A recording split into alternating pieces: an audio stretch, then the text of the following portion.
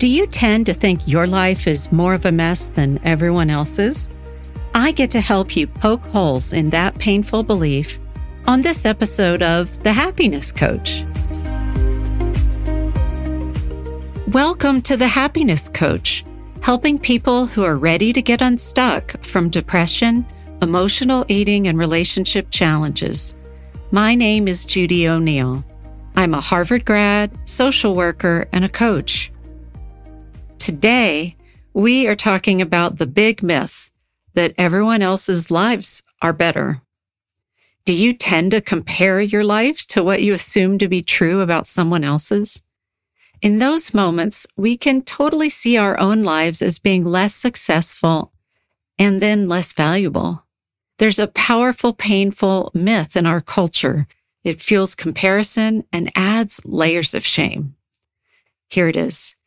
Everyone else has their lives together. But here's the actual truth. All of us are partly a mess. When I was struggling terribly with compulsive eating and depression, I thought that I was especially messed up. I look back now and I see that my challenges weren't unique, and having them did not mean I was defective. I was a young woman trying so hard on a journey to heal, learning things that would end up helping others. From the vantage point now of being 55, I finally get that we all have a part of our lives that causes us pain. Maybe you've discovered that your spouse is cheating, or you're trying to climb out of huge credit card debt, or your teen is using drugs. You could make the situation mean that your life and journey are embarrassing, unsuccessful, or worth less than the lives of others whose difficulties you can't see. Or you can make the experience mean that you are a human, along with everyone else. I call it being in the human soup. We all screw up. We all long for things to be better. When we believe that everyone else has their lives together, we feel like losers. If we believe that everyone is actually partly a mess, if that we replace the myth with the truth, we end up feeling more compassion for everybody, including ourselves.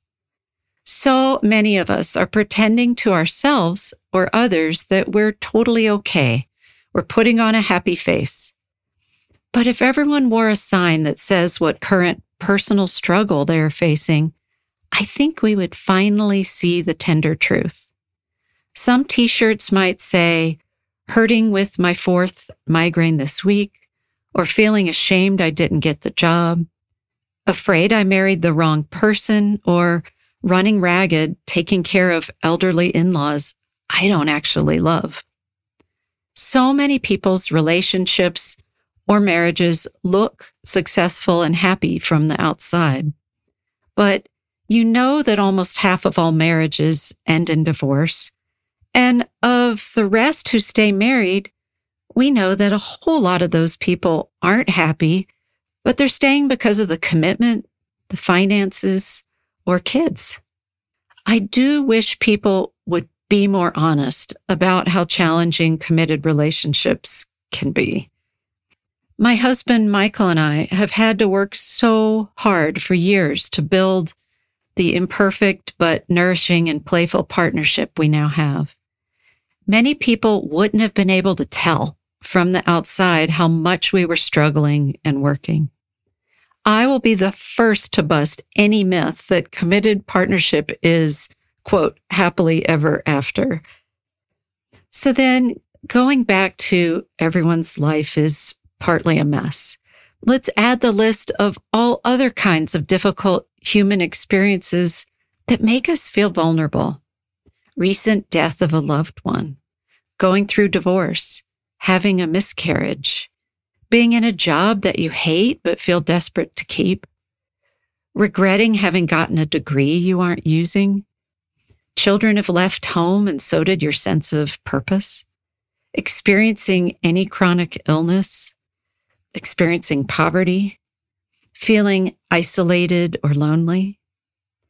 I feel that each of us can take tiny steps to bust the myth that everyone else's life is better. Not buying into the myth enables us to rest in that compassion rather than struggle in the competition. You know how some people will ask as a greeting, "How are you? All good?"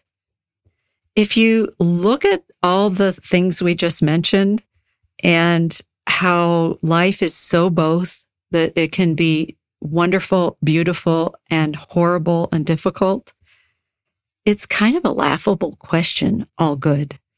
When anyone greets me that way, I always answer with, well, things are actually both. They're up and they're down. Even if I'm having a wonderful day, I don't want to contribute to the joint myth that life is supposed to be, quote, all good. Perhaps the next time you ask someone how they are, imagine you're leaving a door open for them to talk about either really good things in their world or the big challenges. Life is tenderly both. Was this episode of The Happiness Coach helpful?